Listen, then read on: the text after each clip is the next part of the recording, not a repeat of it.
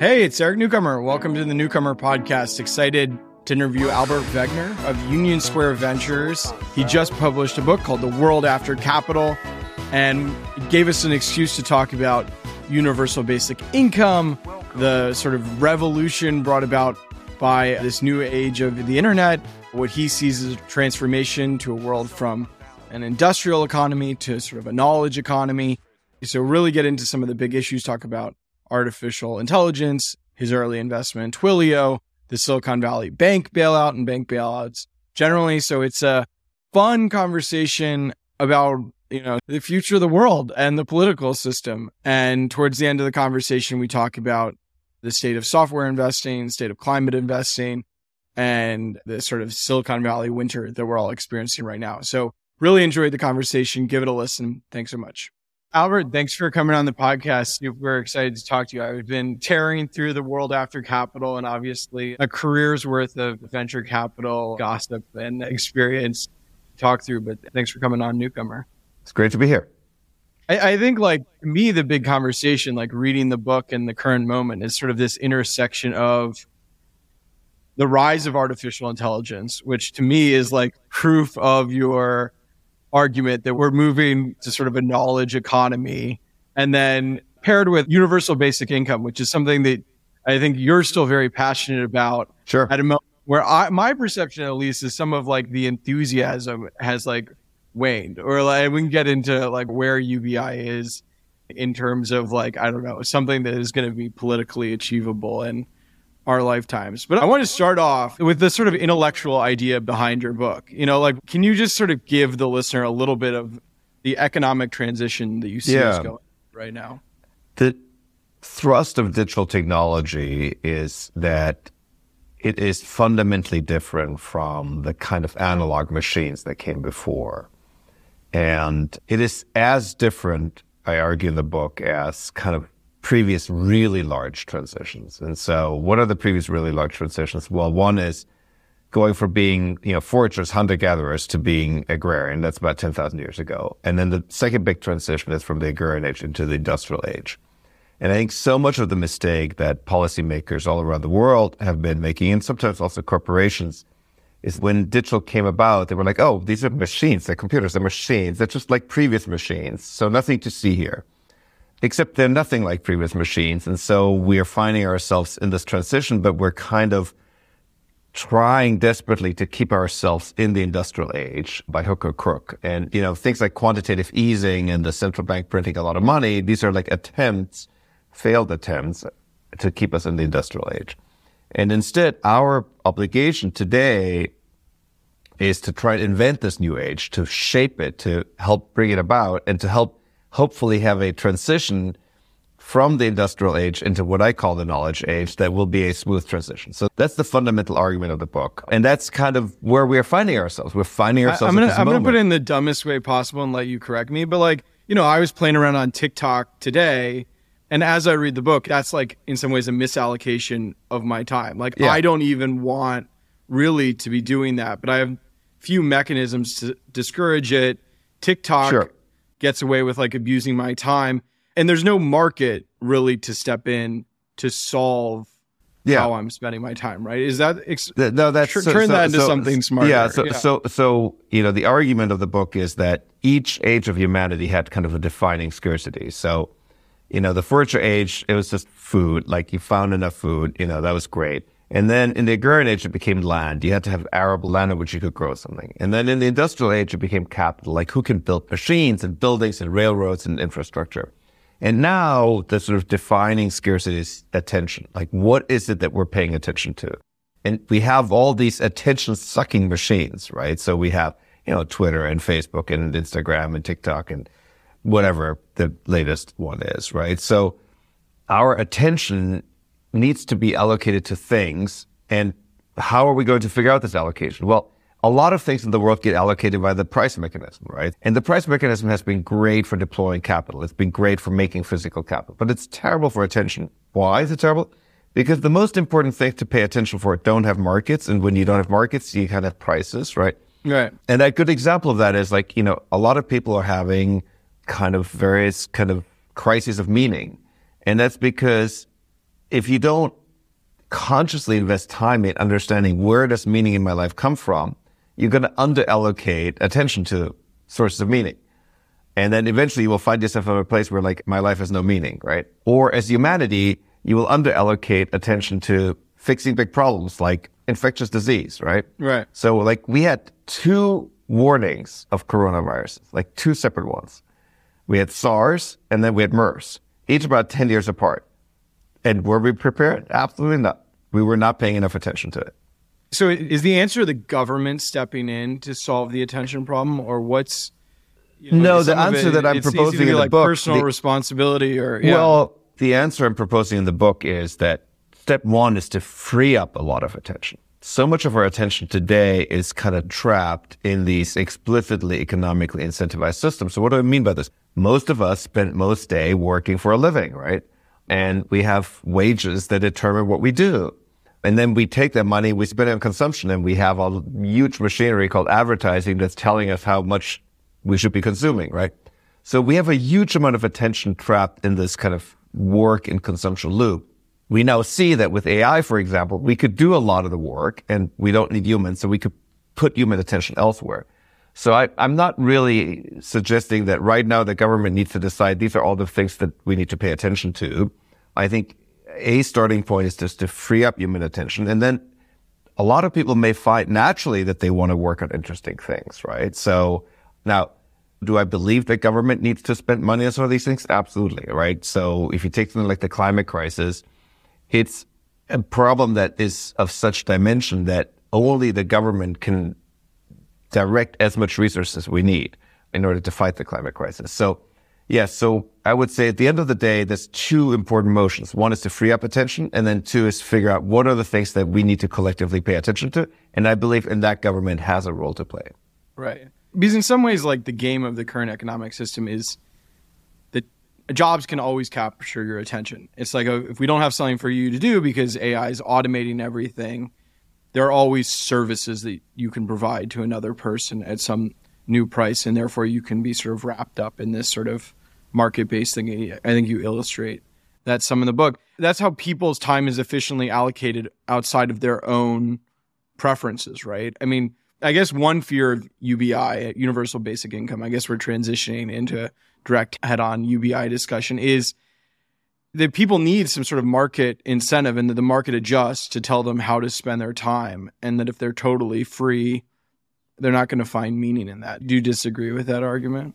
Yeah, I mean, look, I think a basic income isn't a panacea. It doesn't in and of itself solve all problems. And you know, if we keep, for example, our existing education system and just add UBI, I don't think that's really going to work. Our existing education system is really geared towards creating kind of a uniform product of people who mostly lack curiosity, because curiosity is not generally a good trait when you work for a company. The company wants you to go do what they want you to do and not be very curious and sort of have lots of other ideas of your own. So yes, if we keep the existing education system and then just pay people a bunch of money, a lot of those people might not know what to do with themselves. But right. I think people inherently, that's not oh my God, people don't know, people aren't curious, people aren't interested. Young kids ask all sorts of questions, mostly to the annoyance of their parents. But kids are curious, they want to learn. And, you know, we also do see that adults retain that to a degree. So, you know, people go and they retire and, you know, some of them do nothing, but many of them take up a new hobby, or they become socially engaged or environmentally engaged or politically engaged, you know, engaged in the community. So I think this idea that people are kind of not going to know what to do with them is wrong. But I do think we need to change the education system where we help people understand what their curiosity is, how to feed it, how to learn on their own, how to be a citizen, all those things that we would want them to be if they have more free time. So much of what you're saying resonates with me, to be clear. I mean, I was sort of the, you know, kid in high school, you know, doing very well in school, but being like, why do we have grades? And like writing columns, like maligning sort of the education system and how conformist it is. And certainly I've been excited by universal basic income, and, you know, I wrote about it early. I mean, Andy Stern, you know, has been a big proponent from Union World. My fiance actually did a documentary on Andrew Yang, so we've followed him super closely. And there have been all these experiments, obviously, too. I think Sam Altman has funded some. I think you're funding some. Yep. Is that right? What size of universal basic income do you think we'd need for it to be meaningful? Or what's the size of payment? Yeah, I mean, my wife, Susan Danziger, and I were funding a basic income trial in the city of Hudson in New York, and we're giving people $500 a month for 5 years. So it was, at the time that we launched it, it was the only small city basic income pilot. It was also the only one that paid people for more than a year or 2 years. So our view is that to really see the effects on people's lives, you need to really commit to this for a longer period of time. But the amounts of money don't need to be very large. Now, I think is 500 enough? Probably not. Maybe it could be 800 or 1,000, but it doesn't need to be, many thousands. And we intentionally chose a lower amount because we wanted to show that even relatively low amounts, when they're guaranteed, have a really big outsized influence on people's ability to change how they live. What do you think they change about how they live? Well, I mean, we've seen some of the things happening. I mean, ironically, one of the things that people always say with basic income, people will stop working, but actually a lot of in our cohort, just at this point, about 128 people, the work has actually gone up. And that often has to do with that people have things in their lives that, like their car is broken, they don't have enough money to fix it, so they can't go to a job that would require a car to get there.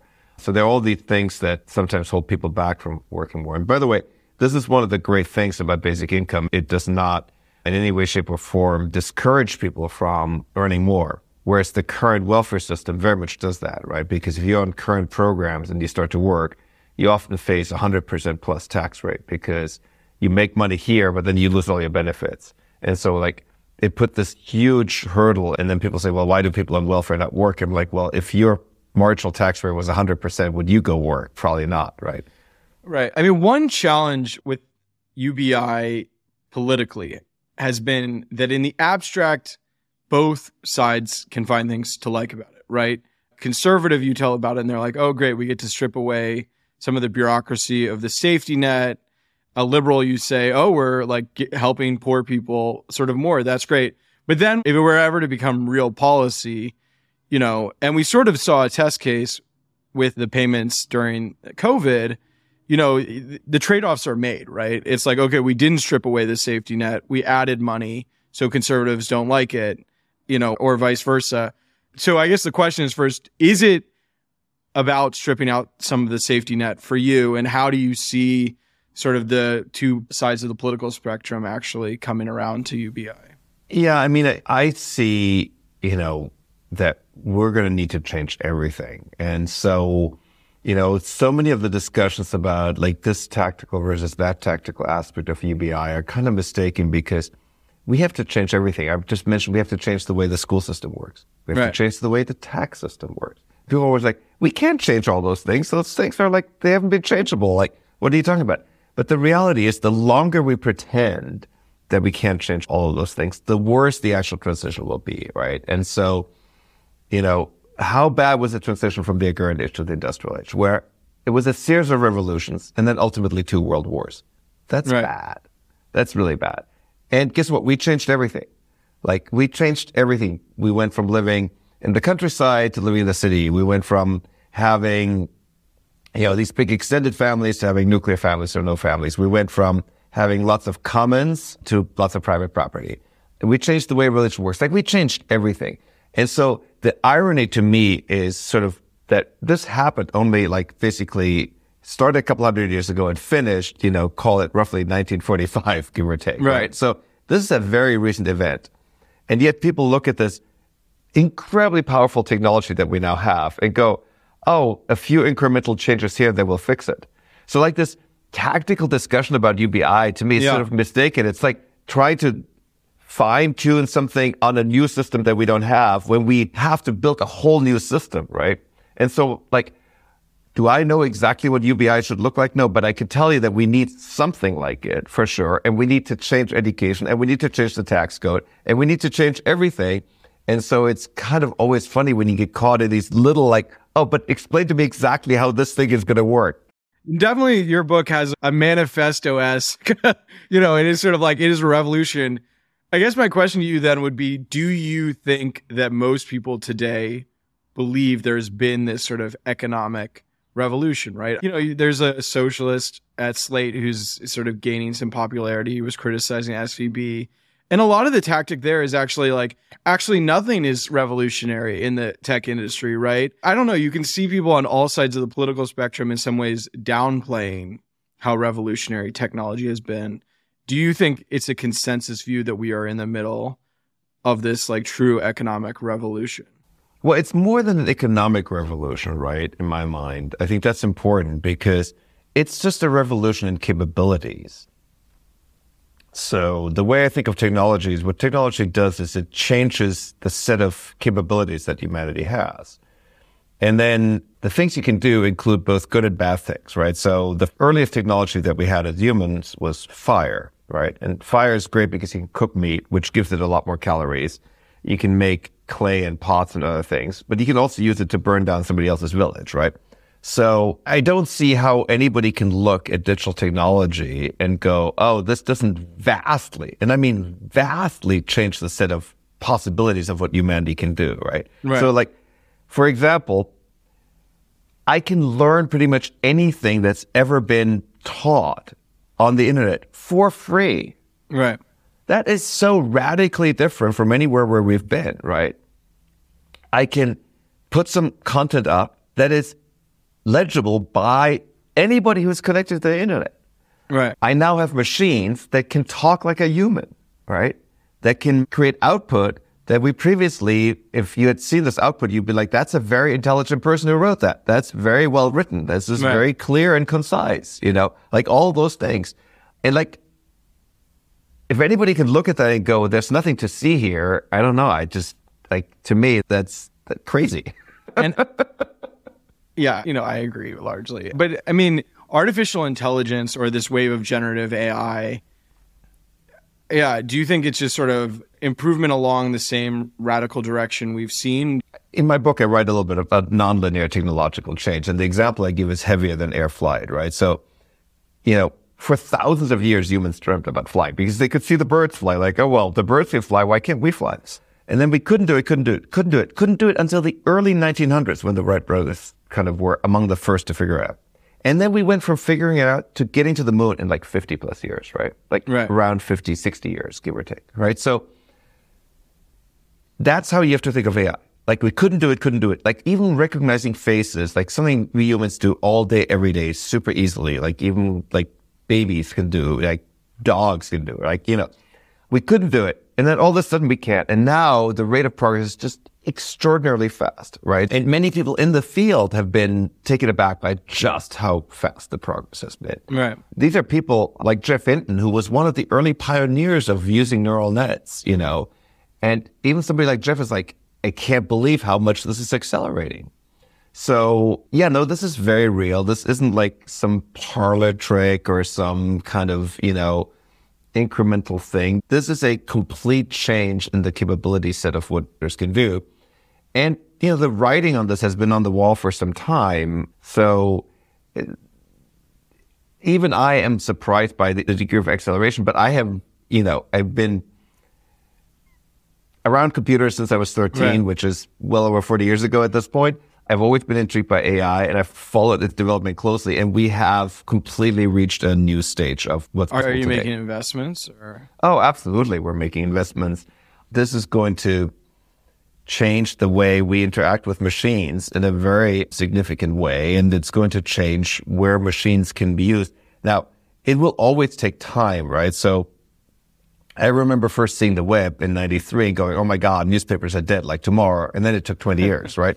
And you can look at GPT-4 and look at the computer code, for example, that it produces and go, oh my God, we're not going to need software developers tomorrow. And that's wrong. We are going to need software developers because the system has a huge amount of inertia. And so getting the code writing capabilities of GPT-4 and more networks to come out there deployed and replacing or, dramatically shrinking, for example, engineering teams, that takes time. There's a lot of people who are like, I've got all these deliveries to, I'm just managing my team and we don't even have the time to explore how to use this. So for this technology to go from here's its capability set to it's having an actual impact takes some time. Have you announced investments or? We've made 2 investments, one in a company that basically uses AI to understand human emotions better, and one in a company that really reduces the barriers to creation even further. So,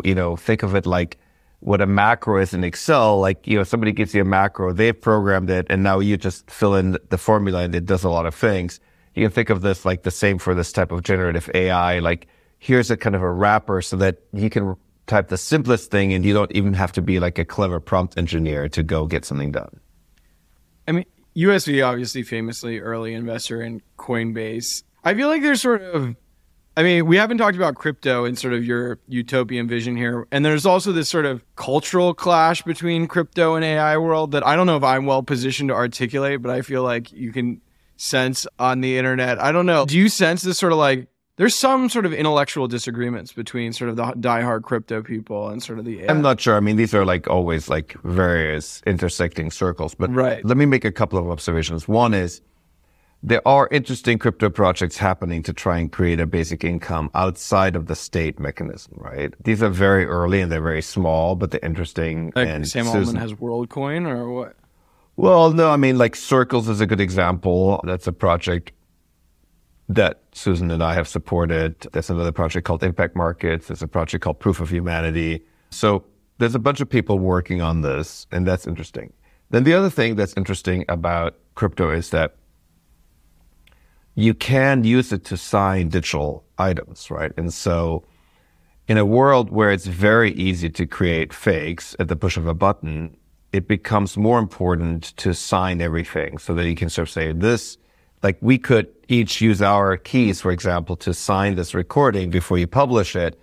And then, that will be the official version. And if somebody, spliced in some content that had me or you saying crazy things, we could be like, yeah, but that's not signed. Like, this is signed with our key. Oh, I see. It's sort of an anti-AI or a defense against, not anti, but it's an authenticity certificate, essentially, right? Yeah. And so crypto infrastructure will turn out to be very useful for that, right? Because we could also take the video asset and persist it on chain. So you can always point to it. It's permanently persisted. It's signed by us. And so, somebody trying to create a fake would not have access to those signatures. And as a result, their fake would be unsigned. So I do think that there are interesting intersections. I also think, for example, that it may be possible to use the crypto type mechanism to incentivize training for an AI. So if you think about OpenAI, they raised billions and billions of dollars, and the training run for GPT-4 alone probably cost hundreds of millions of dollars, like a single training run, right? But then you look at the amount of hardware dedicated in the world to running Bitcoin, and you could kind of see that with the right design, it might be possible to have a decentralized version. Now, there's algorithmic issues and there's issues of latency and all sorts of other things. A decentralized version of like the GPU, like. Yeah, exactly. Yeah. You could have decentralized contribution of GPUs to model training, and lots of current AWS doesn't even seem to have totally figured that out. They want centralized come first, where it's. Well, look, you asked me about the intersection between AI and crypto, and I'm saying I think there's many different ways in which those two intersect, many meaningful and important ways.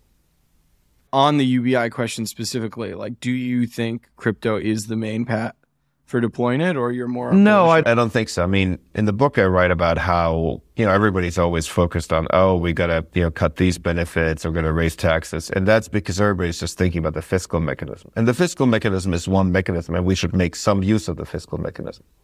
But we've also been printing a metric ton of money. And that money has been distributed via the bank mechanism where it goes to God knows who, right? And so I'm a big fan of getting to basic income through a combination of the fiscal mechanism and the monetary mechanism. So I think we should switch to whole reserve banking or full reserve banking. And then we should just give money to people directly. You're still growing the money supply as the economy grows, but you're entering the money supplies, entering via the people. People sometimes call this quantitative easing for the people, QE for the people, as opposed to QE for wealthy or the banks, right? And so I believe we have many mechanisms at hand. By the way, that ties it to the current banking crisis, right? If we had whole reserve banking, there are no bank runs, right? In the whole reserve world, there is no possibility of a bank run. The banks are always fully backed. I know you want to talk about this as a sort of utopian, almost like on purpose, but I mean, it's hard for me not to want to know the immediate political moves. To me, like UBI, Andrew Yang, despite wanting to come off as like an independent, ran in the Democratic primary. Like it feels like in America inherently, this is like something that you would need to get the Democratic Party to embrace in order to become sort of policy in the United States. Do you disagree with that? Well, I think in the US, it feels to me like there are a couple of different motions available, right? So one is for a candidate to kind of succeed inside the Democratic Party. I think it's actually also not impossible for a candidate to succeed with this inside the Republican Party. I mean, the Republican Party today is very different from even before Trump. And so it's not impossible that either party gets a candidate that is charismatic and delivers the message and appeals to people, and parties go, well, we'll throw our weight behind this person, right? As has recently been proven to be possible. I mean, I'd love to see it. I find it very hard to believe. Like, to me, my view on like a DeSantis is like, I mean, we saw in the Trump presidency, right? It's like talk a lot about cultural issues and then come in and cut taxes.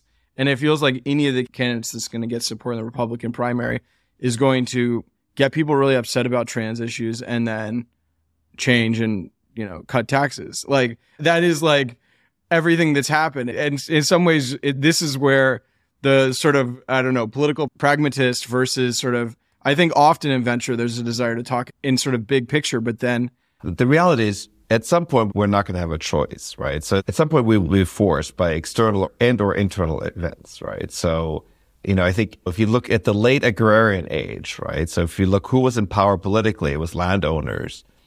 And when landowners saw what this new industrial infrastructure could do, they didn't think, oh, here comes the industrial age. They were like, oh, how can we have more land? Like, how can we build tanks and battleships to have more land? And ultimately, this wasn't decided by them. It was decided by others. And I think, we can sit here all day and sort of say, oh, it's hard to make this a political reality, but it'll happen. This current system is past its expiration date. It will not survive. So it's just a question of, are we going to get a somewhat smooth transition or are we going to get a horrible transition? All this is playing out against the backdrop of the climate crisis, which is accelerating at an extraordinary pace too. So there's external forcing functions. There's potentially internal forcing functions. So now, the reason I'm writing the book, the reason I'm going on podcasts like yours is just to say it's not too late to actually make radical changes ourselves and not have them be forced upon us. Right. And it's not too late for that yet, but eventually it'll be too late. And so, I think we are making some progress on things like ranked choice voting. That opens the door for outside candidates. It's not inconceivable at some point that there might be a third party that people might splinter off. And if you have ranked choice voting, they might actually get somewhere. So I don't think we have exhausted the mechanisms. Right. And if the crisis gets bad enough, we may decide that we need more radical change anyhow. So is the crisis, as you see it, a jobs crisis? I mean, to me, that's what people would respond to, right? If AI is taking away jobs in some way, or what do you see the crisis? Or it's a crisis of meaning, or what's the crisis? The crisis is, I think, ongoing deteriorating conditions for a large part of the population, of economically deteriorating positions, ongoing deterioration of the environment, ongoing deterioration of the banking system that we all rely on. And so I don't know exactly what the tipping point is or what the bad thing is that happens. I think it'll be blindingly obvious in hindsight and very hard to predict going forward.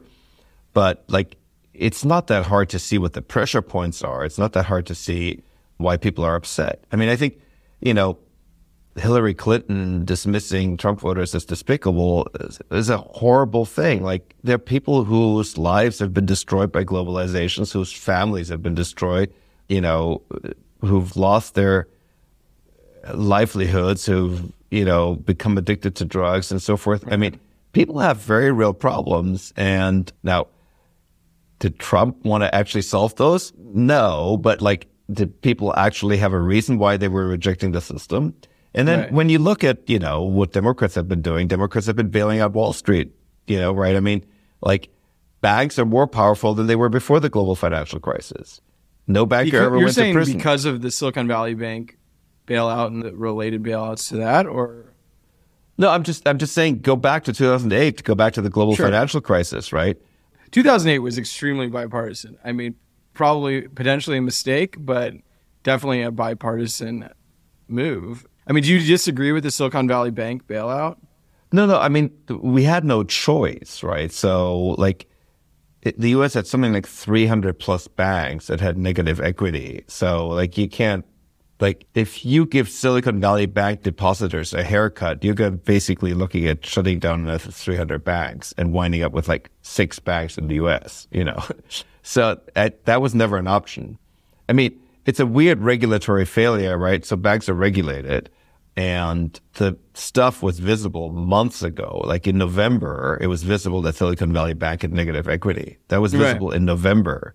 And basically, we could ask this question, how do we wind up with this weird banking system where lots of banks failed at the most basic function of banking, which is to think that interest rates might rise. And if interest rates rise, you know, you need to look what kind of assets you're holding.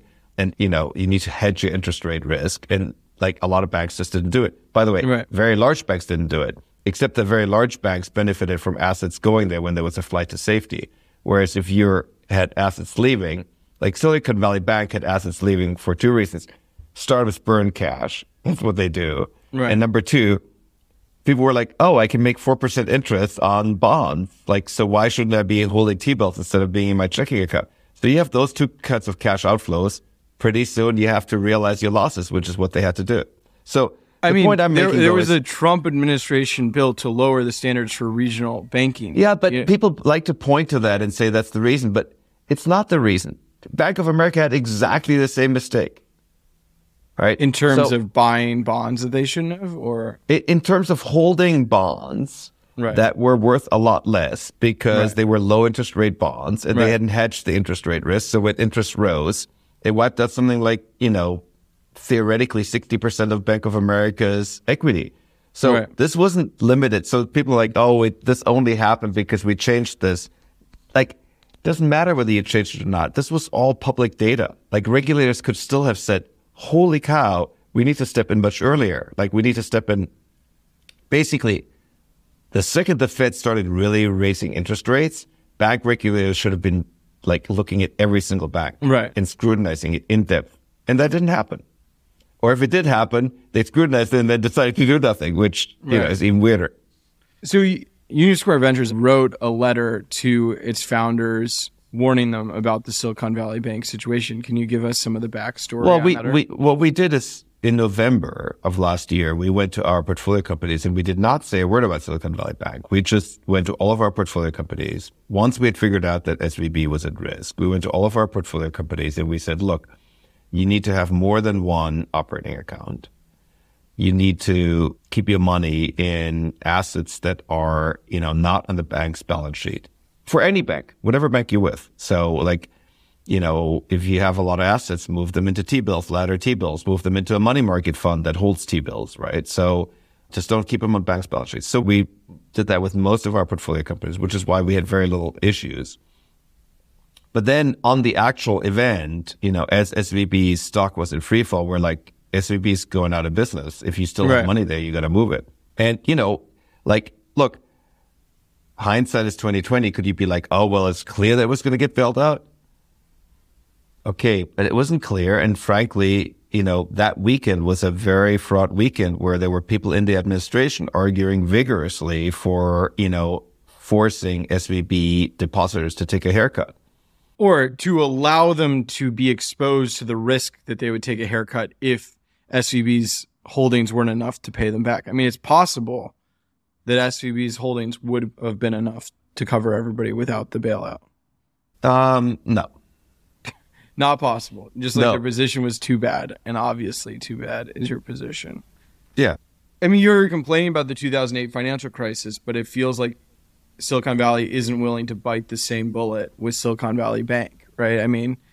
No, the problem is if it had just been SVB, I think there would have been a legitimate argument. But it wasn't just SVB. It was 300 banks. It was never a choice for the government. Like, if it had just been SVB, if like, you know, you'd be like, okay, that seems fair. Like, you know, people backed with SVB. I mean, I think there's this other whole question, like, should people really have to scrutinize their bank's balance sheet to understand that their bank is solvent or not? Let's leave that aside for a moment. Like, if this had been limited to SVB, I think you could have made a strong case for people should take a haircut. But it wasn't, right? And so, like, government had one of two options, like bail out SVB or face a bank run on something like 300 banks in the U.S.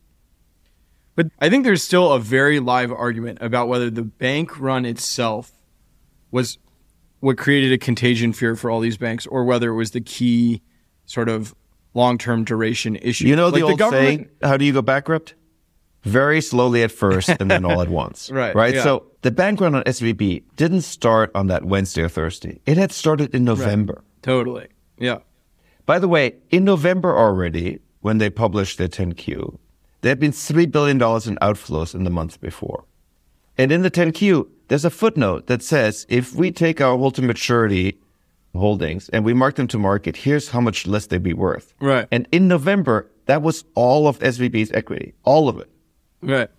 So now you combine that with more outflows, the actual day of the bank run, that was just the finale, but it had already happened. Right. SVB was already a dead bank walking weeks before that. I believe, just for like the listener, like a key piece of this is that then the government comes in and says, okay, we'll bail people out of these hold to maturity positions where if they're held, they're okay. But at the current market rate, they're underwater because you could get a much better interest rate today. And like they could have done that. I mean, this is sort of a criticism of the government where they could have done that earlier and potentially staved off a lot of these issues. That's my point. Right. That's exactly the point I'm making. Like this was knowable. If it was knowable by us as Union Square Ventures, it sure was knowable by bank regulators.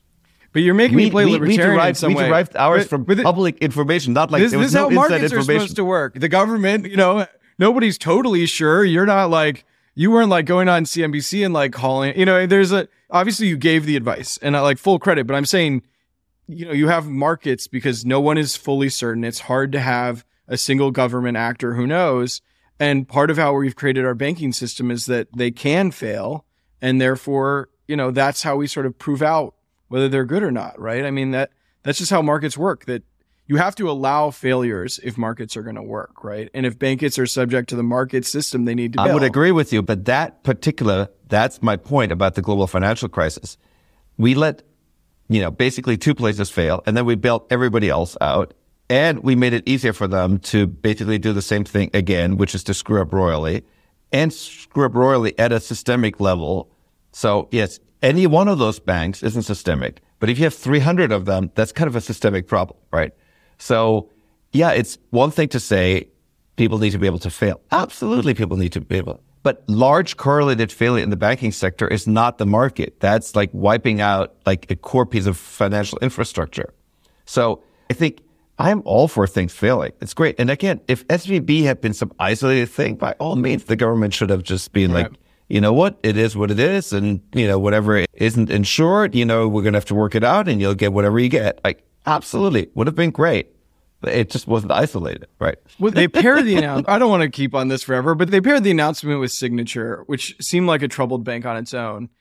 In some ways, it helped fuel the narrative that there was this like big contagion risk. And it seemed like a bank like First Republic very well could have been fine without the fear, right? I mean, the fear is this sort of really hard to quantify thing because it was running wild with regional banks. Well, the issue is this. Again, if the banks hadn't made this mistake, and if they hadn't made this mistake at scale, meaning lots of banks have made it, we would have been in a different situation. But that's not the situation where we're in. I mean, it's a complete hypothetical. And people are like, well, if this happened, like, well, it wasn't. So it's like, but this all ties together. This is, I think, the point I'm trying to make. This all ties together. We have chosen a particular banking system, which is fractional reserve banking. And we have then used quantitative easing to try and use this fractional reserve banking system to fix problems that are deeper and more profound and more structural problems. And guess what? It didn't fix those problems. And as a result, we now wind up with a bigger problem, which is we are now winding up with this problem where the dollar as a global reserve currency is something that is becoming questionable. Right. And so Like when people think the banking crisis is over, I think that's a mistake. We are entering the worst and most complicated phase of this because we have been very reliant as a nation on the dollar being the global reserve currency. And that gig is slowly up. And so, you want to nationalize the banks, or you want to make sure the banks hold all the deposits basically that they lend out? Basically, I'm a fan of whole reserve banking. So in whole reserve banking, the banks can't just go to the Fed and make some money, you know? By the way, the interesting thing about basic income and whole reserve banking is that they were both championed by people like Milton Friedman, who aren't exactly known as progressives, right? Right. So I'm not a Milton Friedman fan overall, but when it comes to banking and basic income, I think he had good ideas. And so my point is these things, this is really what I'm trying to get across, and what I'm trying to get across in the book is all these things are connected to each other. The banking system, the tax code are connected to our ability to do something like basic income. And you can't, when people are like, oh, how are we going to pay for this? Like, you're going to have to change the tax code. You're going to have to change the banking system. And by the way, we need to change the banking system anyhow because it's broken. Like, deeply, irrevocably broken. Right now, we have the worst of all possible worlds. We have fully insured fractional reserve banking. Like, that's a really terrible system. Right. And why do we need to change everything? We need to change everything because we've made a huge, as humanity, a huge technological breakthrough with computers. And now with the things computers can do, in particular with AI.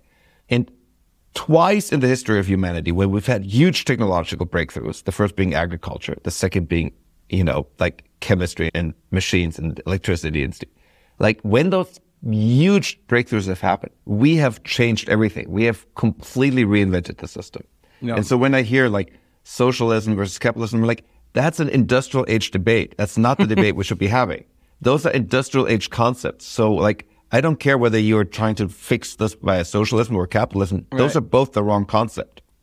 I mean, you talk in the book about, just being an optimist by disposition, and that's something that's, I think, venture capitalists try to hold on to. But I do think, there has been a sense on some of, I don't know, the Andreessen Horowitzes of the world of like nihilism. Like, I just hear this vision. I'm like, I don't know if you could sell all your fellow VCs on this vision, because it does require optimism about what government can do or what people can do collectively through some sort of central organization. Like, have you tried to persuade any of the other venture capitalists of the world? And what do you hear back from them? No, I mean, the thing that I find is my book resonates, I find, especially with younger people in tech who, I believe have retained some optimism that we can figure out how to use this technology, not just for bad things, but also for good things. And how, historically we have been great beneficiaries of technology, right? I mean, if we hadn't figured out to build tractors and so forth, we would all still be working the fields. So we wouldn't be having this conversation right now, right?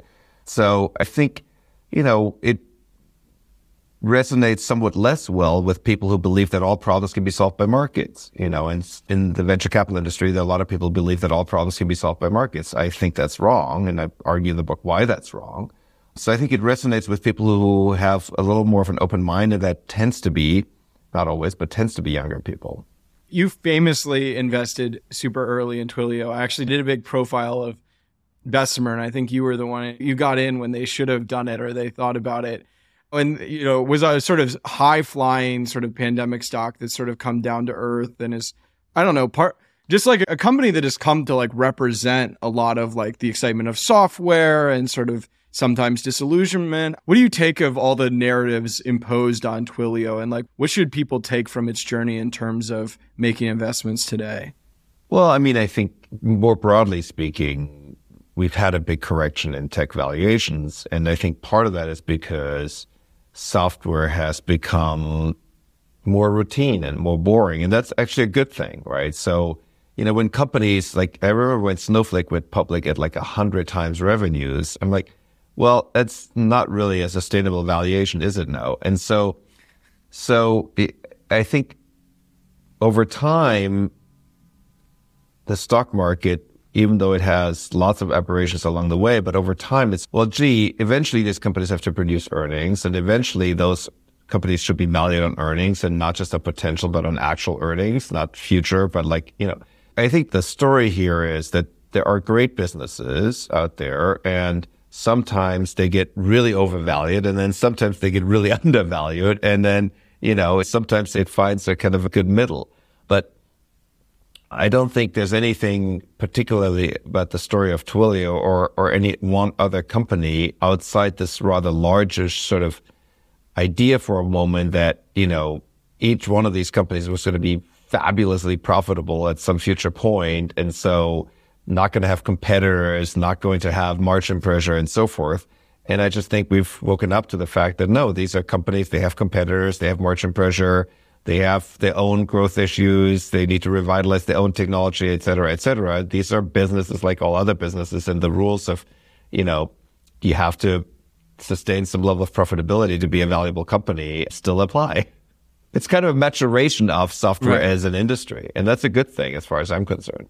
Do you have a view on what the right or the end state multiple is for some of these? I don't know. It's hard to say because so much of that, again, depends on monetary policy, right, and interest rates. And so I don't think that's worth trying to forecast at the moment in time when I think we have no idea what inflation or interest rates or monetary policy is going to do because we are in such, unknown territory. So if you think about the Fed's balance sheet, which got longer significantly during the global financial crisis, and then it got longer again by a lot during COVID, and then they were sort of slowly attempting to dial it back, and then the new banking crisis happened, and they immediately shot it back up.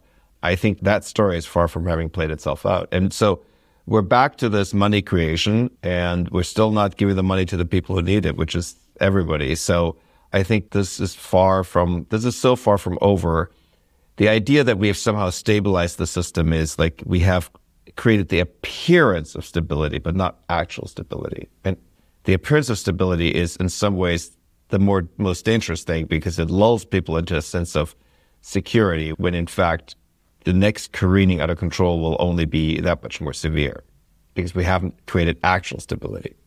If you could pick, sorry, you're drawing me back into the utopian debate, but if you could pick between the government, giving everybody, $500 a month, or using that money to close the deficit or buy down our debt. Do you have a? I don't think this is. I really don't think this is an either or discussion at all. But you're spend more. This is always the problem. No, in my mind, it's very easy. I think we have a ton of tax loopholes that need to be closed. We cannot get to basic income without also changing the tax code. Yeah. For example, I write about this in the book. If you have a basic income set up, you should be taxing every dollar that's made. You shouldn't be you get $14,000 free, whatever. No, you're getting money from the government. So now every dollar you make, we're going to start taxing. And we could have a much simplified tax system. But again, these things are incredibly hard. And so people are like, Albert, you're saying we need to complement one hard thing by doing another hard thing by doing yet another hard thing. I'm like, yeah, as it turns out, when you have a system where you have all these interlocking parts, the only way to get there is if you change all the parts. And that's also why getting there is so difficult. It's because people are like, oh, I want to just tweak this one thing. But no, you can't just tweak this one thing. We don't have the luxury of just tweaking one thing. You have this book. You have a number of causes. Is this a signal that in some ways you are investing less? Are you pulling back? No, I've been very actively investing. We have, during COVID, we raised a climate fund. And we put that to work, and we've raised a second climate fund, and we're starting to put that to work. And I've made, continue to make other software investments, for instance, in a company called Viam that does an operating system for robots. I've made crypto investments like Wallet Connect, which is crypto infrastructure. So no, I've been keeping very active. Yeah, let's talk about the climate fund. I mean, it feels like Silicon Valley obviously was famously burned by clean tech sort of a while ago. I interviewed Chris Sacca, I don't know, maybe a year and a half ago now for my newsletter about lower carbon.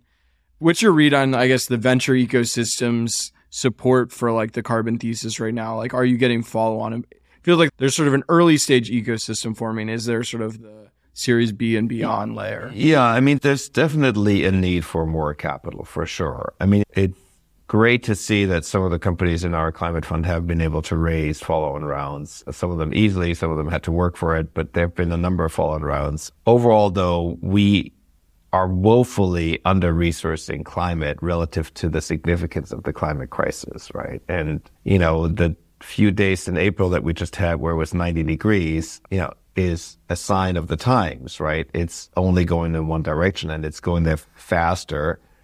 The latest IPCC report dropped during the SVB crisis, so nobody paid any attention to it. But the numbers in it are eye-popping. I mean, they're completely eye-popping. And one has to keep in mind whenever one reads an IPCC report that those are the censored numbers, right? The worst numbers are never even included in the reports because the oil nations still insist on those being excluded. So you basically, even when you censor the worst outcomes, you still get eye-popping numbers and you still get eye-popping observations. And these are not just forecasts. These are actual observations. Like the temperature of the oceans, for example, is completely off the charts. It's like in literally uncharted territory. So yes, I think we're going to see more capital come this way because the signs are there and because the very large funds, like the big pension funds, realize that, if they want to take care of their pensioners, they can't just be producing one-year returns. They have to also make sure there's a planet on which those pensioners can live, right? Are there a couple investments you can talk through? And with this focus on how will these companies make money? We have made very broad set of investments. We've invested in electrification of transportation, for example. We're investors in a software company for electric vehicles and a charging network in India called Bolt. We're investors in another company that takes existing vehicles and retrofits them to EV called Shift in Egypt. We've done things on replacing fuels with synfuel. So not everything can operate as an EV, like big heavy-duty trucks will have a hard time being EVs because the batteries weigh too much. We have an investment in a company called Remora that captures the carbon that comes out of the tailpipe of the truck. We have an investment in a company called Radiant that makes a very small nuclear reactor. Yeah, I was going to ask you about nuclear. Are you optimistic about those? I know there's some people who think that's going to solve everything. Well, nothing is going to solve everything. The idea that this is it's like, just like UBI isn't the panacea for what we need, nuclear isn't the panacea, right? I mean, the scale of this problem, people still do not have a good sense of the scale of this problem. And the scale of this problem is going to require us to take a large percentage of GDP on a sustained basis and apply it to this problem. I personally said 50% of GDP. People think that's laughable. But whatever you think, it's an order of magnitude, at least from where we are today, in terms of what needs to happen. And so there isn't a single, just do this one thing and the climate crisis will be over problem. Just to give some example, we have way too much carbon already in the atmosphere. It needs to be brought down. And we have the tools for doing that, but we need to deploy them. That means planting more trees. That means building more machinery that can scrub carbon dioxide from the atmosphere and so forth. I feel like it's easy. On the one hand, I imagine Silicon Valley people believing in the science and generally believing in it. But on the other hand, in a world of exponential curves, I think there's almost too much confidence that we'll find some technology and we'll underestimate how quickly, it will improve and therefore be able to solve this problem, whether it's climate capture or something else. What do you say to those sort of arguments? I believe we just need to deploy more stuff. And obviously we can't stop innovating either, right? So because again, many people don't like the war metaphor, but I think the war metaphor is quite useful. The kind of planes we had at the beginning of the war were different from the kind of planes we had at the end because there was rapid innovation. But we also built a lot of planes. And I think we need to take exactly the same approach. We need to take the stuff we have today, build a lot of it. And as we do it, we need to also improve it. And people are working on the improved stuff. It's not either or. It's not let's just wait for the perfect innovation to come along and that'll solve all problems. That's stupid. We got to take the stuff we already have and scale it.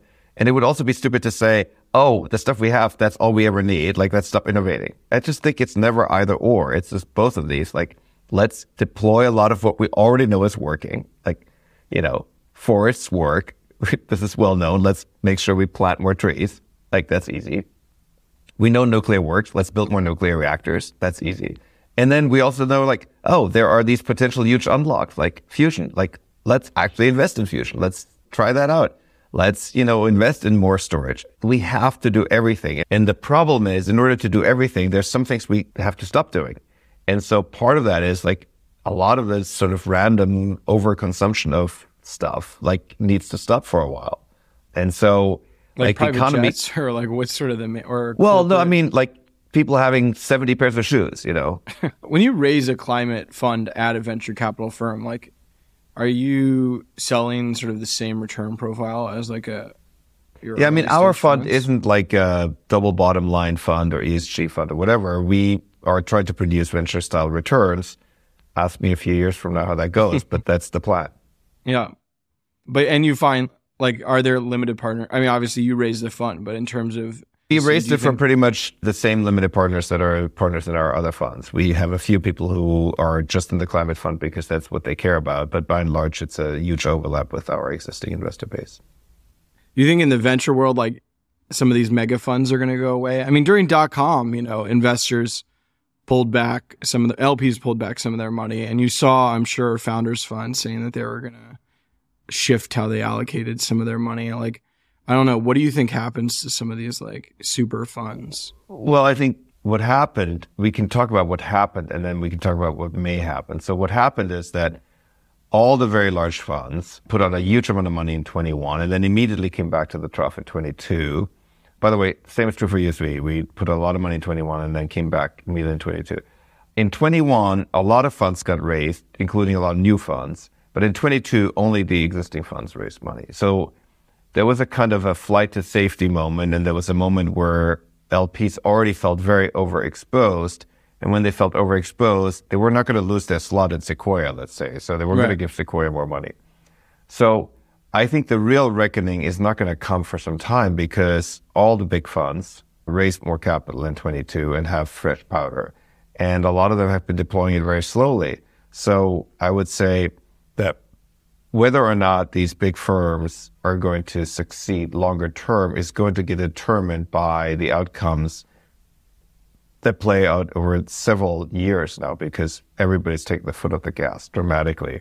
And I think the venture landscape, what's much more predictable is that many of the small funds are not going to make it. That is much more predictable. Right. Because there was a huge proliferation of tiny funds and they're not going to be able to raise follow-on funds, even if they had good results in many cases, which is rather unfair, but there just isn't money around because if you combine the fact that big LPs are overexposed to the big funds and have the denominator effect, meaning their public holdings are down, like there's just not a lot of money to go around for the smaller funds. And I think that is very predictable. It feels a little unfair that VCs are getting blamed. You would think you would be judged against your vintage year, right? Like if I launched at the worst time, but I did slightly better, I have some good companies out of it, I'm probably a good VC, instead of getting judged just based on your timing of launching a fund during a particular vintage. But I guess that's just sort of the way I had it a works. statistics professor at MIT, Jerry Hausman, who would work into every lecture. He would finish some proof, and usually proof would show that you could conclude less from the data than you thought. He would say, "This just goes to show one more time that life is unfair." Every single lecture, by the way. So I love it. Thank you so much for coming on. I really enjoyed it. yeah, my pleasure, Eric. Good talking to you. That's our episode. Thanks for Albert Wenger for coming on the podcast from Union Square Ventures. I'm Eric Newcomer. This has been the Newcomer Podcast. Shout out to Tommy Herron, our audio editor, Riley Kinsella, my chief of staff, Young Chomsky for the great music. Like, comment, subscribe, YouTube, Apple. Obviously, subscribe to the Substack, newcomer.co. Thanks so much for listening. We'll see you next week. Goodbye. Goodbye. Goodbye. Goodbye. Goodbye. Goodbye. Goodbye.